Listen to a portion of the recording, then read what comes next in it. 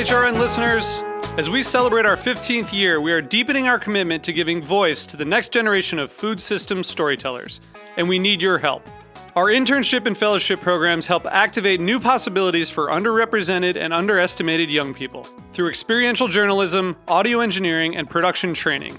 Through these unique programs, HRN helps food equity stewards build essential workforce readiness skills that expand their potential and foster economic mobility. Please consider supporting these critical programs. And with a minimum donation, you can be entered to win a dinner for two at an amazing restaurant in one of 8 cities and tickets to a concert at a great venue in one of those cities. We have incredible partners across the country who have donated, as they also share our passion for helping to educate the next generation of food systems storytellers. Check out heritageradionetwork.org/15 to donate and enter to win today. That's heritageradionetwork.org/15 to donate and enter to win today. And make sure you donate before March 31st. Thank you.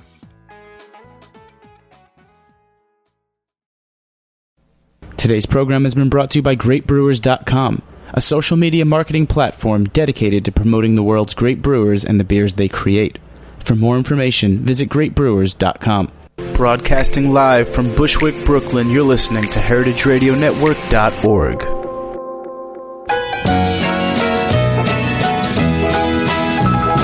In some of my songs I have casually mentioned the fact that I like to drink beer. This little song is more to the point. Roll out the barrel and lend me your ears. I like beer. It makes me a jolly good fellow. I like beer. It helps me unwind, and sometimes it makes me feel mellow.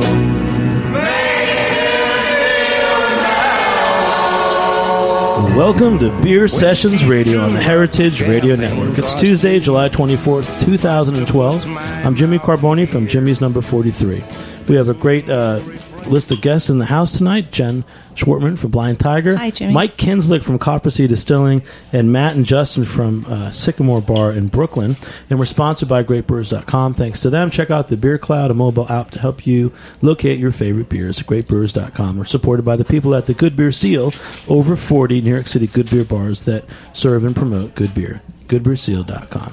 All right, the reason we have Mike Kinslick in the studio tonight is we're talking about breweries that also distill, and also the growing small distillery movement in America. On our end, our sponsor, GreatBrewers.com, here in New York, known as Union Beer, is now selling limited small spirits. And we've been hosting some events with small spirits with Modern Distillery Age. Greg Glazer, who is wearing both hats, he'll be with us later. He's an editor of Yankee Brew News, and he is also the editor-publisher of Modern Distillery Age. So there's a growing connection between craft beer and craft spirits. And Justin and Matt at Sycamore, they're one of the great bars that has really good beers and really good spirits. So we're kind of setting the framework for tonight. So Mike, tell us about you did a white paper, you did some research as you were opening your distillery, which you just got licensed today. Congratulations. You're going to be in New Paltz area of New York. So tell us how you got started and your interest in opening a small distillery. Thanks, Jimmy. Thanks for having me here. So I actually had worked for a professor when I was in graduate school who had done research on the craft brewing market. So I had seen how that market had developed from one initial firm, Anchor Steam Brewing out in California, to today over 2,000 craft brewers in the United States, with about 9% of the U.S. beer market by dollar sales over the last 45 years. Incredible trend. And I started to see in the mid-2000s, early 2000s, similar things developing on the craft spirits side. I also happened to have a friend who was knowledgeable about distilling, and he had been talking about starting a craft distillery for quite some time. I put the two together, and in the process of doing the research for our own distillery, Coppersea, just started to look at the development of the craft spirits market, and it is following the craft brewing market almost leg for leg. So currently about 240 craft distillers in the United States, some of whom are, as we're talking about, also craft brewers, Anchor Steam first and foremost among them. And I'm hopeful that in the next 5, 10, 15 years, we'll start to see a plethora of new craft distillers, just like on the craft beer side. There's some places we know, like Ballast Point, Dogfish Head, even in Japan, Hitachino. There's a lot of breweries that are also distilling. What's the connection between beer and distilling? Well, sure. So if you're going to make any kind of grain-based distillate product, vodka, gin, whiskeys, you have to make a beer first. So you make a grain alcohol, fermented grain at about 5% alcohol, and then that gets put into your stills and comes out the other end as something you either barrel or water down for a vodka type product. All right, Jen, do you know a lot about small distilleries or spirits? Mike was saying he knows 20 different breweries who are also micro distilling, and I certainly am not familiar with that many. I'd love to see that list, but I've been a fan of this movement for a long time. And when I was in Colorado years ago, mid 90s, friends in the industry, in the beer industry, and I were kind of sitting back and we'd speculate about what the next trend was going to be, and we all named micro distillation going hand in hand, and yet I'm not exactly sure why it took so long for that to finally take hold, but I'm so glad it has. So Mike, you were at so we have, in the beer industry we have the Craft Brewers Conference. What's the similar conference for distillers that you went to? So the lead trade and gathering organization in the craft distilling movement right now is the American Distilling Institute, headed up by Bill Owens. And he was actually also involved in the craft beer market. He started the first brew pub in California and was later an organizer of a craft beer trade group as well in the late 80s. So he's seen both trends as well. Very interesting fellow. What people don't quite maybe think about is that craft beer took 20 or 15, 25, 30 years to really take a deep hold in the landscape. Fritz started Anchor Steam. He took over at Anchor Steam in 1965, and it wasn't until probably 1990 that there were more than a few hundred craft brewers in the United States, and now, again, you have 2,000. So think about it this way. Last year, there were more new craft breweries opening in the United States than there are currently craft distilleries in total. So even with that many craft breweries open already, people are still seeing opportunities to get into that market. So Justin and Matt, you at Sycamore, you guys are in Brooklyn. Right. You're an awesome beer and spirits bar. What are some of the breweries that you see are also making distilled products? Well, some, Matt knows actually more than I do on this, but some that we see are, there's also Rogue, which is a very large brewery, which they started their distillery actually fairly recently, like maybe a few years ago. Yeah, a few years ago. Stockfish Head, which, they've been distilling for quite some time, but you can really only get it at the brew pub and distillery, I guess they're in the same location.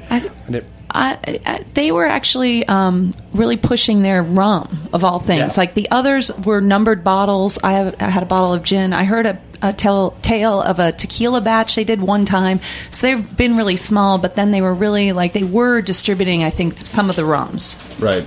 I definitely saw there's a couple events they've done in the city where they brought bottles out along with the beer, and you can kind of they were doing, I remember at Barcade once, they're doing martinis with the gin, which is awesome. Really great stuff.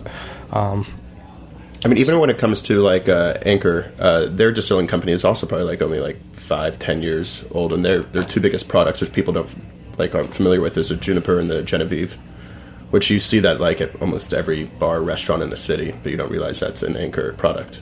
Believe it or not, 20 years they've been distilling. 20 years. 1993. Old Potrero is their whiskey too, Oh, and it's really Potrero, nice. So that's right. another label that you wouldn't necessarily associate. You'd see it and you might respect it and love it, but not necessarily make the connection. Yeah, what I love about this craft beer and spirits thing is I have a different vision for a really cool bar.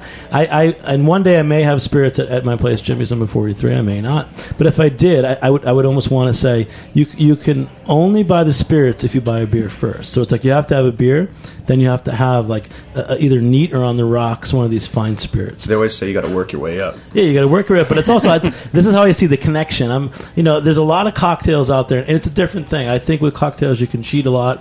I think that with cocktails there's a lot of sweeteners. There's a way to put your booze in a. It's easy to drink a cocktail, and I feel like what am I trying to say is that I really respect the specialty spirits that we're tasting. There's a lot of good ones. We do some events with Greg Glazer. He'll be on soon from Modern Distillery Age, and it's just amazing to have certain spirits just neat or on the rocks. And I know that's not popular, but I feel like that's the way to drink them. I have some friends from the Blind Tigers, some regulars, Michael and John, who have taken up gin as their passion. And they've been traveling and collecting micro-distilled gins from around the country. And they went out to Portland, Oregon, and they came back with like 8 or 9 different gins that were only from that region. And then they throw a tasting where all they do is like lightly chill it. And we all try them like in sequence, not side by side. But you really do get to zero in. And when you're talking about gin, the botanicals, so like far-reaching. It's one reason we wanted Mike on the show tonight with Coppersea. I feel like you're coming from a very craft, orientation. Like, what do you want to do with your product? You're not just talking about making whiskey. You're doing something very special. So we think it's important to be really heritage methods distilling from the farm to the bottle. So we're going to use only wood fermentation tanks, no steel, let alone plastics. We're going to use local water on site from a well right in front of our distillery. We are going to use hand-fired small pot stills, so no columns. And we think that will enable us to really capture some of the deeper flavor tones in the grains that we're putting into the stills, as well as eau de vies and other more craft-driven products. And are you going to do like specific batches of specific grains? So what we're intending to do is single farm source batches. So we want to do longitudinal and latitudinal sets. So latitudinal set of different corn spirits from different farms in the region to capture the different flavors in the bottle. And then we want to age those and do longitudinal sets so you capture the flavor in the barrel as the spirit changes over time. So you're really talking about doing a serious project. And for background, your partner, who's the distiller, where has he worked before? So he, comes from a tradition of folk distilling. His name is Angus MacDonald, and he has a lot of tales to tell about how he acquired the knowledge of distillation. But I won't share. But those did he now. work at Tuttletown at any point? No, he never did. No, we know those guys well, of course, and so he knows the Tuttletown guys. Oh yeah. So you're talking about a spirit of the quality of Tuttletown, a.k.a. Hudson whiskey, or even better than that? Well, I hate to compare. I mean, they're doing what they're doing, and we're doing what we're doing, and I hope we'll have. But you have to. We'll leave that to others. I think I have mad respect for Ralph and what they've been able to do, and I think they're. Obviously, they've achieved extraordinary success doing what they're doing, and we'll see what we can do. So, Coppersea Distilling, you guys are going to be based in New Paltz? West Park. West Park, New York. And you guys will be making products soon, in the fall? Very soon. Very soon. Next so couple months. Keep your eyes peeled. We have to take a short break. We'll be back with Greg Glazer. We'll talk more about brewing and distilling on Beer Sessions Radio. So I could love you twice as much as I do. I'd have 4 loving arms to embrace you, 4 eyes to idolize you each time I face you. With 2 hearts twice as true. What could 4 lips do? When 4 ears hear you say that I'm yours, da-da-dum. I wish that I were twins, you great big babykins, so I could love you twice as much as I do.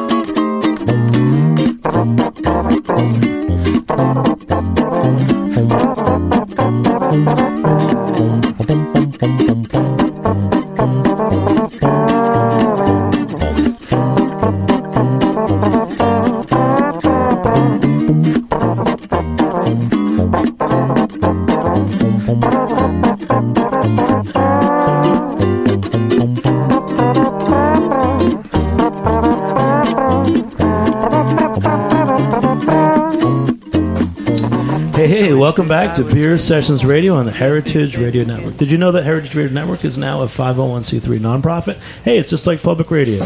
HeritageRadioNetwork.org. You can donate, you can become a member, and go check it out. Well, here we are in the studio at Roberta's in Bushwick. And Jen Twertman and Mike Kinslick were just talking about some small spirits, but right now we're drinking the one of my bottle. favorites. What is it? Cantillon, the Iris 2007? 07, yes. 07. When I hear 7, it's either 87, 97, 2007. It's all a blur at this point. So, Jen, you were at Cantillon not too long ago. Yeah, I was there, and I brewed with Jean one day in February this year. So I had the pleasure of drinking this beer and seeing how it's made. And Mike talking about his, artisanal liquor and how he's going to be doing it in wood barrels and things reminds me of all the old equipment and the tradition of Cantillon. So that's what's really exciting about what he's doing, I think, over some of the other micro distillers is meticulously artisanal. Trying to make it, use some of these traditional approaches to distillation. That's brilliant. And we have Greg Glazer. Greg, how are you? Hey, Johnny, I haven't seen you in years, I guess. Greg's the editor. You're the editor of Yankee Brew News, but also the publisher editor of Modern Distillery Age. So you're one of the few guys who's you have 1 foot in craft beer and 1 foot in craft distilling. I do. They're both very wet. Yeah, you're coming off a little funny, but we're still going to talk a little bit. We're talking about craft beer and distilling. What are some of the breweries that you know that are also making fine distilled spirits? Well, the first two that jump into my mind are on two opposite sides of the country. We've got Rogue, and they've been distilling for quite a while out in Oregon. And then on the other side of the country here in New England, we've got the folks in Rhode Island, in Providence. Newport Storm is the brewery side, and they've got Thomas 2 Rum as their first distilled brand. So when did you first get involved with distilled spirits? Because you've been the editor for Yankee Brew News for a while. When did Modern Distillery Age start?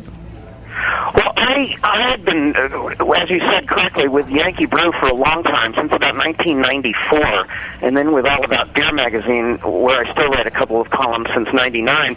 And because of that, some folks I met in the trade publication business in New York City asked me to write some spirit stories around 2001, and I became more and more conversant with distilled spirits. And it was in 2009 that I formed and started publishing Modern Distillery Age as a weekly trade magazine newsletter for the spirits business. All right. So go for it. We got Mike. Mike has just got licensed for Coppersea Distilling in New Paltz. I was just going to mention a couple of other brewers who also distill. One is McMenamins out in Oregon. And they, I think, don't actually distribute their product at all. I think they sell it all at their own they have so many pubs and hotel properties in the area. And the other, doing your bi-coastal thing, Greg, is 888 in Massachusetts. They have a wide range of distilled spirits products. I think vodka, rum, gin, whiskeys. Oh, yeah. They're Cisco is the brewery, right? Right, Cisco. Okay, I think that's right, yeah. Wow. Well, we lost Greg because his connection was really bad. But hopefully Matt, we'll get him back. What you talk? You're the genius, the young genius here. He works at Beercraft, and he's also working at Sycamore now in Brooklyn. Tell us what you know about all this stuff. I mean, there's a lot. I've been working now with just beer for a long time, so I haven't had a chance to have a lot of these spirits. And a lot of the distilleries we're talking about in breweries, they're on the West Coast, and it's hard enough getting like McMinnis. You can't get their beer out here, and it's really tough. But there's we were talking a little bit earlier about Aventinus and the Schneider Brewery in Germany. They don't actually distill their beer, but they make a Weissbach called Aventinus, which is this really very strong, rich wheat beer, and they send it to a distillery near them in Bavaria, and then they distill that spirit and age it in barrels. And I believe the head brewer, someone from the brewery, actually is the one taking care of the spirit once it's in the wood. And they now sell it unaged, and they also sell one, I think it's aged in an old whiskey barrel. And I've had a taste of one that was aged in a wine barrel. And it's crazy because when I think about spirits, it's kind of, you're taking alcohol and you're heating it up, and the spirit leaves the liquid and it turns into alcohol, like a more pure refined alcohol. And so you would expect to kind of see the real roots of the base fermented beverage behind there, but you really can taste a little bit of the phenolic clove and banana flavor from the base wheat beer, even if after it's been aged. It's like it's really crazy. It's not something you'd expect, and maybe it's because it's such an assertive beer to begin with. What do you call that? What do you call how do you categorize something like that? Since it sounds so different from anything trace else. elements. Yeah. I mean, I noticed this too, where when you have like Dutch's on another level, Dutch's is upstate and they're making distilled products. They have a peach brandy, so it's the alcohol is totally dry, it's totally clean, but the nose has the hint of peach. Well, this is really the difference between using traditional pot stills and column stills, which will really strip out a lot of the both bass notes and treble notes, as I think of them, from the spirit and what's going into the pot. I mean, this is another thing, like Doc's Apple Cider. Like they should be considered a brewery as well as a distillery as well. I mean, in Warwick. Yeah, Warwick. Yeah, Doc's and Warwick. They're Warwick Valley Distilling. You know, they make spirits as well as cider. ciders. Right. Yeah, they're really interesting. I mean, what do you guys have to go through? I mean, what I always thought about distilling, I thought they just somehow pushed a button and you got vodka. I mean, like magic. Yeah. I mean, that's how it's always been. Magic. It's always been, proposed to us. It's a kind of like with beer too. It's like the mainstream beers. It's like it comes out super clean and dry, and it's like you push this button and there's like triple distilled vodka, but never really talks about what makes it. And this is the first time I've ever heard anyone talk about it actually can come from beer. So what does that mean? It comes from like a fermented product. So I could have hard cider and make a spirit with that. I mean, are they really making beer? That would be Calvados or Applejack. But are they really making beer, or they're just making like some kind of wort that's slightly fermented? Well, cider is not going to be beer, right? But I mean, either way, cider or beer, the base for the distilled product. So for whiskey making, what we're going to use... how far do they go with the beer? How close is it to beer? Yeah. That we know of as beer, because I know that base product is also called beer, right? Which can be confusing because you think they're just taking a beer but it's a different recipe, I'm sure. It is, but it's about 5% alcohol, so it is in that 5 to 8% beer alcohol range. It's fermented grain, not necessarily that you'd want to drink in that format. But then that goes through we'll do 2 distillations on that. The first distillation run will take that 5 to 8% alcohol product and take it up to about 25% alcohol. So you lose it's about 5 to 1. The next run will take that low wine, as it's called, 25%, up to about 50, 60%. And that's what we'll put into the barrels for aging. So you'll never go to like the 100. You won't be like making 100% alcohol and then adding water. You can never. Actually, 90%. The reason Everclear is 190 proof or whatever it is because that's the point where you can't distill it anymore. The water evaporation and alcohol evaporation are basically simultaneous at that temperature. So that's when you're making your I don't know what you call the base that you're going to distill. I mean, a wort, I guess. You don't hop it usually, right? I mean, it's just basically, a couple of years ago, actually it's like 4 or 5 years ago now, Jerome Ribitez, sorry if I butchered your name, from BFM was in town, and actually conveniently on my birthday, and we were hanging out at beer table, and he shouts across the bar, Matthew, I think I have something you want to taste, but it's not on the menu. And I said, yes, Jerome, I would like to taste this thing that's not on the menu. Whatever it is. Yeah, whatever you got. Knowing Jerome, yeah.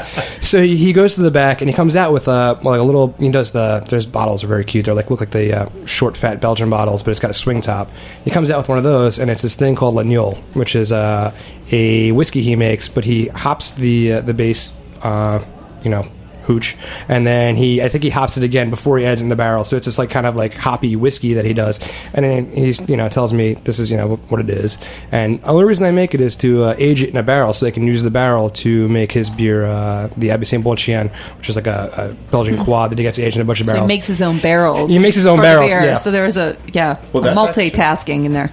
That's actually like the greatest thing of being like being a brewery and a distillery. Once you start making all these products, you got to age your beers in these casks. There's a lot more you can play around with and be creative with. Sure. Wow. Mike, we know that for homebrewing, Jimmy Carter in 1979 made homebrewing legal, and then from that, we have a whole generation of people who are comfortable making beer in a great craft beer scene. I think there's a connection between it. But can you distill at home? Legally, you are not allowed to make any distilled products at home. which is not to say that there aren't probably several thousands of hobbyists out there doing that, and it's pretty unlikely that the ATF is going to come after you. There are still some larger scale moonshiners, illegal alcohol makers, whatever you want to call them, who are get prosecuted, but it's pretty rare these days. What I suspect will happen is that given all the favorable changes in legislation we've seen to date, at some point, 5, 10, 15 years down the line, it will become legal to make up to a certain amount of distilled spirits at home. It's a little more dangerous than brewing, though, isn't it? I mean, I'm asking. That's kind of a myth. I think if you've got a reasonably well-constructed commercial still, and they come down in sizes all the way down to 5, 10 gallons, it's pretty safe to put that on a stovetop and make stuff out of. But what I've seen developing so far in the market is we've had the first wave of people getting in, many of whom have no real distilling experience. They go take a course, they bootstrap, they get up and running, they get in the market, and they learn by doing. What I think we're going to see next is the second wave. So the people who have worked at these first distilleries, who are then going to go out and do something on their own, who have the knowledge, and that's how the market is going to develop its legs. Become more refined, probably. Yeah. You see that in beer. All of the states here in the United States where there's actually like a lot of beer breweries now, they're clustered around breweries that have been around for about 20, 30 years. And Michigan's got a really big scene, but Bell's has been around for about 25 years, and they're all, by and large, people who worked there at some point. And sort of, you see that in Italy. It's a big family. Yeah. Becomes a big incestuous family. Which is one of the best things about, I think, the beer scene in going on today, and hopefully with spirits too. It'd be nice to see people working together and moving on and doing things. Well, that's why you have these nexuses like in Oregon and northern Washington and Northern California and now New York. And once the knowledge sort of centers in a certain industry in a certain area, it flourishes. Yeah, exactly. So Justin, I'm glad you mentioned Warwick Valley, and we know them as Doc's Cider. Right. And I always forget. I was at a spirits event recently, and they were there with their Warwick Valley spirits, as well as their Doc's Draft. And they actually didn't say that is where New York Distilling Company started working on their products up in Warwick Valley. They were able to go up there and test spirits out for a while until they finally opened up their location off of Richardson, which is like that attached to the Shanty, which they do an incredible job with their gins. It's a fun place to go to because they make cocktails with the. It's like a brew pub, but it's the liquor equivalent. And at this point, I don't think they've released any whiskey, but they're working on it. They're aging it.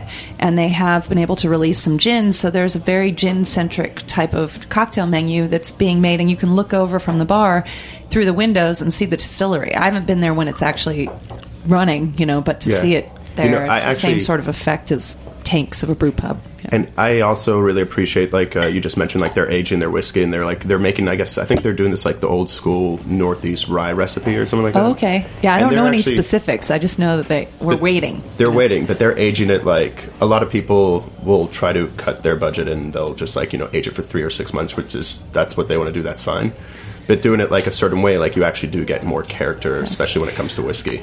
One of my favorite. I have a couple Colorado small distillers that I know of. One is Ska Brewing Company out of Durango, has Peach Street, and they've been doing goat vodka and jackalope gin for a long time, but they actually started with eau de vies because there were a lot of peach orchards and things in that part of Colorado, so they were taking all the excess fruit and making eau de vie first. So they've got quite an operation. And they were the first craft distillery in Colorado. Oh, were they? Okay. And now we've got Stranahan's Colorado Whiskey, which is winning awards. And those guys are really interesting. I took a tour a couple years ago. A couple home distillers who had been at it for a while. And they just decided, we're Colorado. We don't have a tradition we need to uphold. Kind of like American craft brewers didn't have a specific heritage they needed to uphold. So they picked apart the process, and they had this custom still made, and they just have decided they've got this sort of cross. There's no corn in the mash, and they had this hybrid still made that's I think they called it either the most efficient bourbon still or the least efficient Scotch still around, crazy stuff. So, since you're talking eau de vie, I'm going to throw an international reference in. In 2009, I spent some time in Amsterdam at the Café Velling. It's a great little old bar, in the shadow of the Kunst, the Art Museum Hall, or whatever it's called. But the owner, Boss, B-A-S, Boss, he has his own eau de vie products that he makes outside of the city. So if you ever go to Amsterdam, check out Café Velling, ask for Boss. It's his eau de vies, including a traditional Geneva. And so there's a great tradition, between... Yeah. And this is happening in Europe, too, because when I was in Bamberg, I went to Mars Brewery, and Stefan from Mars. He's got a still. He's making his own schnapps, which is, the most common, but then he's also doing a whiskey. Very pale in color, but he's playing around. He's got a beautiful little still that's part of the brewery. Is he distilling from his beer? Yeah. Well, he's brewing whatever it takes. I mean, he is. It's not like he's. I don't think he's taking his actual recipes that we drink. He's using that equipment though to brew his base. So what do you call that? It's like this base beer. Is it beer? Beer is what we. It's beer, it's just but confusing it's not, because it's not. It's not sellable beer. It's not sellable beer. Yeah, probably not. All right, this is a good group. We have a lot more to talk about. We'll be back in a few minutes here on Beer Sessions Radio. Every night you'll hear croon of a Russian lullaby. Just a play. You're listening to Russian Lullaby by Plexophonic. Starts to cry. Rockabye, my baby. Somewhere there may be a land that's free for you and me, and a Russian lullaby.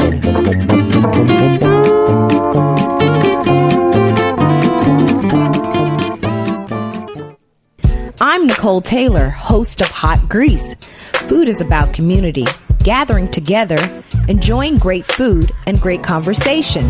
That's how I grew up, and that's what I do on my show, Hot Grease. I bring in the community and we talk food, people, gardening, kids, the South, and more.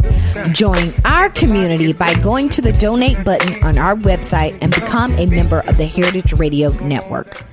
All right, here we are back on Beer Sessions Radio. Awesome. Sorry. Wait, you got Jen Schwartman, Blind Tiger. Mike Kins at Coppersea Distillery. They were licensed today by the feds. And Yay. Matt and Justin from Sycamore. Let's talk about Sycamore. Sycamore is a cool bar in Brooklyn. It's been awarded the Good Beer Seal, goodbeerseal.com. You guys have always had good beers. What are some of the beers on draft at Where are Sycamore? you in Brooklyn, by the way? Yeah, that's a good question. We're in Ditmas Park. A lot of people don't really know Ditmas Park that well, but it's the south side of Prospect Park. Okay. We've been there for about 4 years. I think that's a Jim Croce song, right? Yeah. The south side of Chicago. Close. Ish. But yeah, we opened up 4 years ago, and during that time, we didn't notice a lot of American whiskeys available at bars, so we decided to open up just American whiskey bar with craft beers because we're also beer lovers, and that's turned into just like a full whiskey bar. But we typically have like 70 to 90 American whiskeys, and then probably about another like 15 to 20 other whiskeys. That's a lot. It's a lot. Yeah. I've gone through them all multiple times. They're all fantastic. So, like, what's my whiskey? And like, I like to have a beer, and I want to have quality spirit with it. So, what if I'm going to Sycamore tonight? You can guesstimate what's my beer and whiskey flight. I want 5 beers and 5 whiskeys. 5 with beers. my friend Mike. That's a lot of liquor. That's a lot of booze. That's it. And order a cab. Be So you're home taking a by cab. 8:30. Hey, we're celebrating. You just got licensed as a distiller. Come on. So what I'll say for like as far as like whiskey goes, guys that I really like right now are Kentucky bourbon distillers. I always think that they do a fantastic job. They've got typically in Kentucky there's only 8 distilleries that make 50, 70, 80, 90 products. And the Kentucky bourbon distillers, my favorite are like the Black Maple Hill. They do the Johnny Drums, which are great, especially the 101. They do the Pure Kentucky, which is fantastic, the Rowan's Creek, the Noah's Mill. So those would definitely be like my whiskeys that I'd be offering to you guys. And then as far as beers go, right now on draft we have some Founders, we have Barrier's back, which is great. Great news. We have some Bear Republic, we have some Green Flash. We change our list up so Have you guys anyone had the new Green Flash Pale Ale? It's called like the Green Flash 30th Street. Oh, yeah, I've they've had been it. doing that for a while. What is that beer? Because you're really tight with them. That's a great pale ale. I guess it's new to us, probably. We've had it at a couple Blind Tiger events just because we had crazy stuff that we weren't normally getting. But they've been making that for a number of years, and they named it after the 30th Street corridor in San Diego, which is where the most of the beer bars of note run north and south along that avenue, and so or that street. So they made this beer, and it's an American pale. So if you know their product, you know that the West Coast IPA, really, really hoppy, and not for every IPA palate, too. I mean, it goes pretty far. Dry so also. Really dry. Gorgeous beer. I like that one a lot. I like but that it's the pale is like that step back that pale ale is compared to IPA a lot of times. But still nice hop character. Really great beer. Yeah, I like it, too. I had it at Mugs last week. Mugs on Bedford in Brooklyn. I mean, I brought a keg in too. We're transitioning from beer craft. We brought a keg in, and sure enough, it got tapped on the weekend. And it was well gone by the time I got back on Monday, and it was nobody saved any from me. So at Sycamore, how many draft lines do you guys have? We got 8. We have 8. Yeah, You have 8, and 4 outside as well. Do you have a lot of bottles? We have about 30 bottles right now. You have a good, well curated list. Yeah, we tend to, especially when Matt's stepping in. The goal is to be switching. Like we'll be changing the lines. Like every line will never be the same beer on the same line once, and the bottles will also be consistently changing. Question: roughly what percentage do you think do people focus more on the beer there, or more on the spirits, or is it 50-50? It's like 50-50. I feel like it's like people definitely come in for their beers, but it's also we have a big backyard, so I think it's also a summer-winter thing. In the summer, the beer definitely moves really fast. Yeah, and in the winter, the whiskey definitely moves. Sure. So, any particular craft distillers that you're featuring, or that you see people enjoying? Well, Anchor, we have some of those, but not right now. No, but there's some that we're actually talking to that we're possibly going to carry soon, especially on the whiskey side. Yeah. So, some of the newer New York area distillers, like New York Distilling, I mean, do they sell wholesale? Would you carry their product? I carry their product as well. Yeah, I love their product. And then how do you sell it? Do you sell it mostly just neat or on the rocks, or do you make a cocktail with it? Usually, typically what the customer wants, but I love it neat on the rocks with a lemon or a lime. Well, going back to beer, because you guys are a great beer bar too, and Matt worked at Beer Craft. What did you just let me taste? Because this is awesome. It's like a black IPA, right? Yeah, this is the Firestone Walker Wookie Jack. I think it's relatively new. Yeah, I haven't had it yet. Yeah, it's a brand. I had it on draft. It's delicious in a bottle too. So this is the kind of beer that you'll be carrying over at Sycamore. Yeah. I mean, you guys are just what everybody needed, because in Brooklyn there's so many great neighborhoods, and I know that Windsor Terrace, there's Double Windsor. That's a good beer bar. Great beer bar. Good beer seal bar. And you guys are in Ditmas Park. It's just great to see you guys, and I'm glad you're a part of the Good Beer Seal. Thank you. Appreciate it. Let's have more of this fire. And what's the other one? The Pretty Things. This is the Pretty Things Magnifico. There's a new Captain Lawrence I haven't seen before too. Tell us about that one. That's a real treat. That one. That's the hops and roses. It's a great label. I wish you could see it. Yeah. It looks like you're on drugs. It's an IPA that was aged in barrels. It's a sour ale, and it's got rose hips, hibiscus, and rose petals in it. So it's a really nice pink color. And I mean, Scotty is one of my favorite brewers. He's been brewing since he was in high school. Such a great guy. He's an awesome dude, and he really. A lot of people want to open a brewery and they want to do sour ales, and it's not an easy thing to do, to let things go wrong in a controlled way. And he's really nailed it. And he takes it seriously. He does. And having watched the bottle releases go, in the past 5 years as he's been doing it, he's really figured out exactly when the beer's ready to get out of the barrel and get into the bottle and get into somebody's belly. I had the pleasure of blending 3 sour beers with Dave Broderick at the old brewery for one of our events, and we were tasting all these samples of the raw material to know how to blend it. And he pulled samples off, and they were from there were several casks piled high, and he hadn't quite refined his technique for tapping the samples, so it sat in the barrels a little too long, and it had turned to acetone, kind of like nail polish remover. And he's like, well, there goes that. It was going down the drain, which was a shame, but he had to refine he wasn't going to let that become part of his blends by any means, just because it would be a waste. Have you been to the new brewery? Not yet. No, I can't wait. Really, Jen? No, I haven't made it up. Wow. Yeah. We better go up. I know. I've got to see it, because now he's up and running, and he's got his pilot system, and I'm so excited for him, because he had taken over another space in the old spot and had expanded slightly his barrel aging, but he was just chomping at the bit to go bigger. So now he got to I think it's exciting. I mean, we know that, at Peak Skill, Jeff O'Neill's, he's making the cool ship. He's doing gonna. traditional We have sours. a bunch of Peak Skill beer coming to the Tiger this Sunday too. So if you want to try Peak Skill without having to get on a train, come by the Tiger this Sunday, 3 what is p.m. that, June, Yeah, July? he's What like month is 6 or this? 7 of his beers. We're so excited. He'll be in the house. That's Another Yeah. great guy. I mean, Yeah, that's, another fantastic and so talented and But so so excited and so for him. Scott Vaccaro at Captain Lawrence is making some sour beers. Yes. Is he doing it? Does he have a cool ship? Or what is he doing? He has a cool ship. Just He just doing it. I think most of the base beer is his brown ale. For as far as I can got a tell. couple that he Yeah, plays probably, with, I think, yeah. And then you put it in the wood. I mean, cool ships are cool. And if you have a Jeff is building one, I guess. At the yeah, Peak School, yeah. I applaud that. It's really amazing. But one of the cool things about like American craft brewing and what we did with the wine industry, where we figured out what was going on, that the French were doing, and then they're like, oh man, yeah, we can do that without relying on voodoo. We've done that for the Belgian breweries. Like if you're Cantillon, so you're saying a cool ship is voodoo? yeah, more or less. I mean, yeah, you've got like It's so environmental. Yeah. It's so reliant upon that environment. And you can actually now, with our technology, I guess, of sorts, you can inoculate. So With wild yeast. It's like you're saying. It's like farming. If you're near a road and there's cars with exhaust, that could really screw up your absolutely, yeah. your ecosystem for. Funny natural enough, products. though, Cantillon is in Brussels proper. I mean, it's not on some countryside. It's not some charming little farm.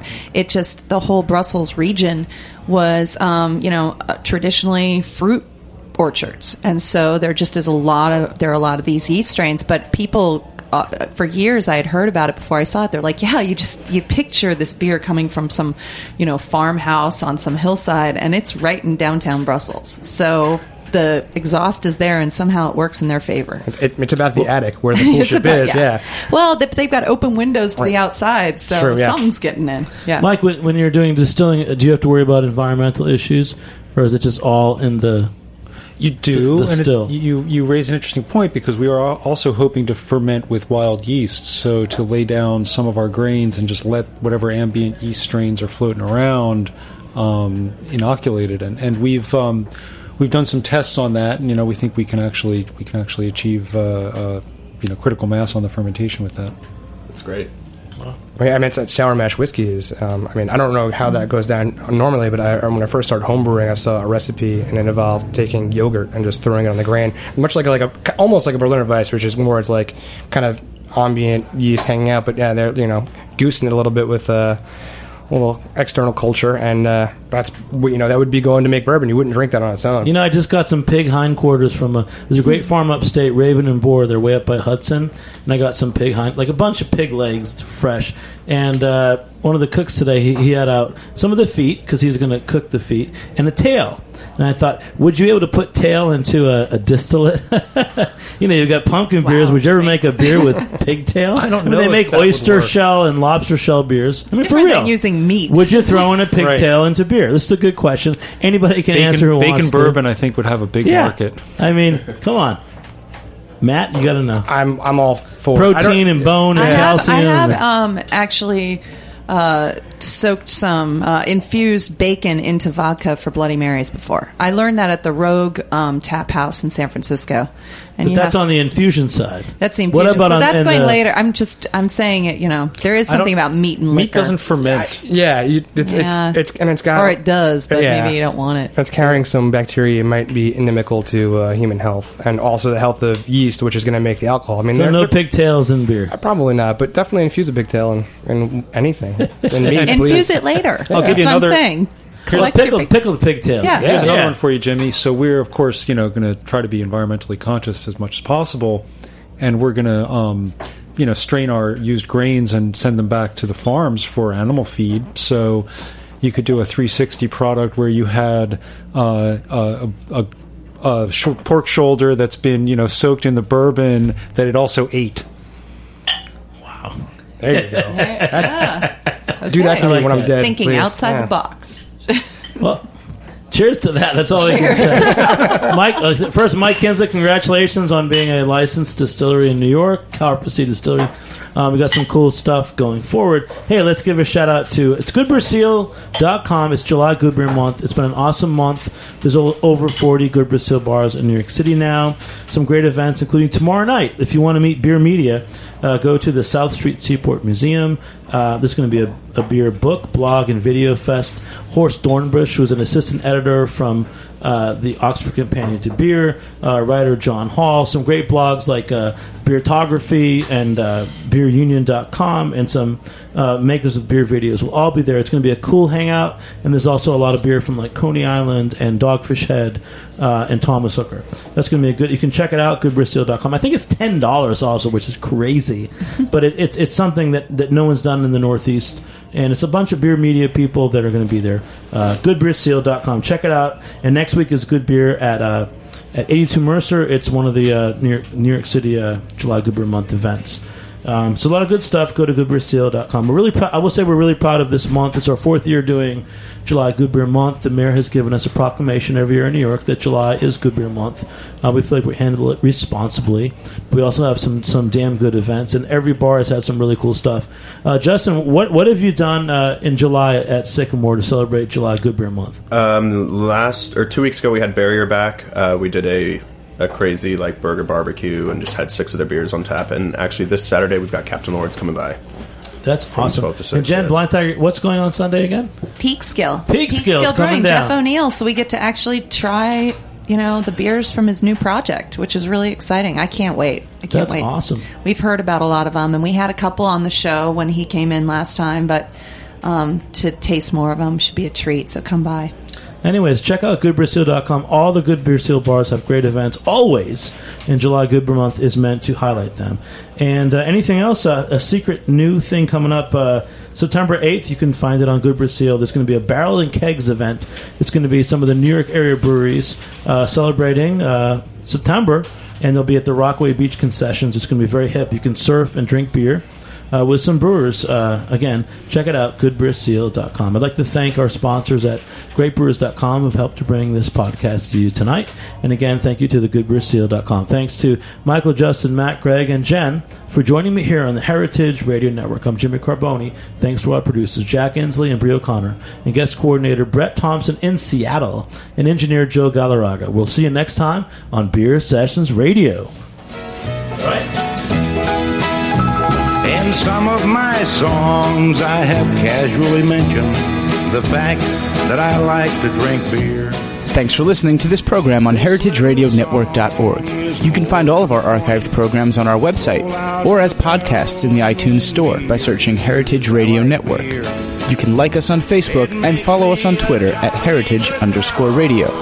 You can email us questions at any time at info@heritageradionetwork.org. Heritage Radio Network is a non-profit organization. To donate and become a member, visit our website today. Thanks for listening. Whiskey's too rough, champagne costs too much.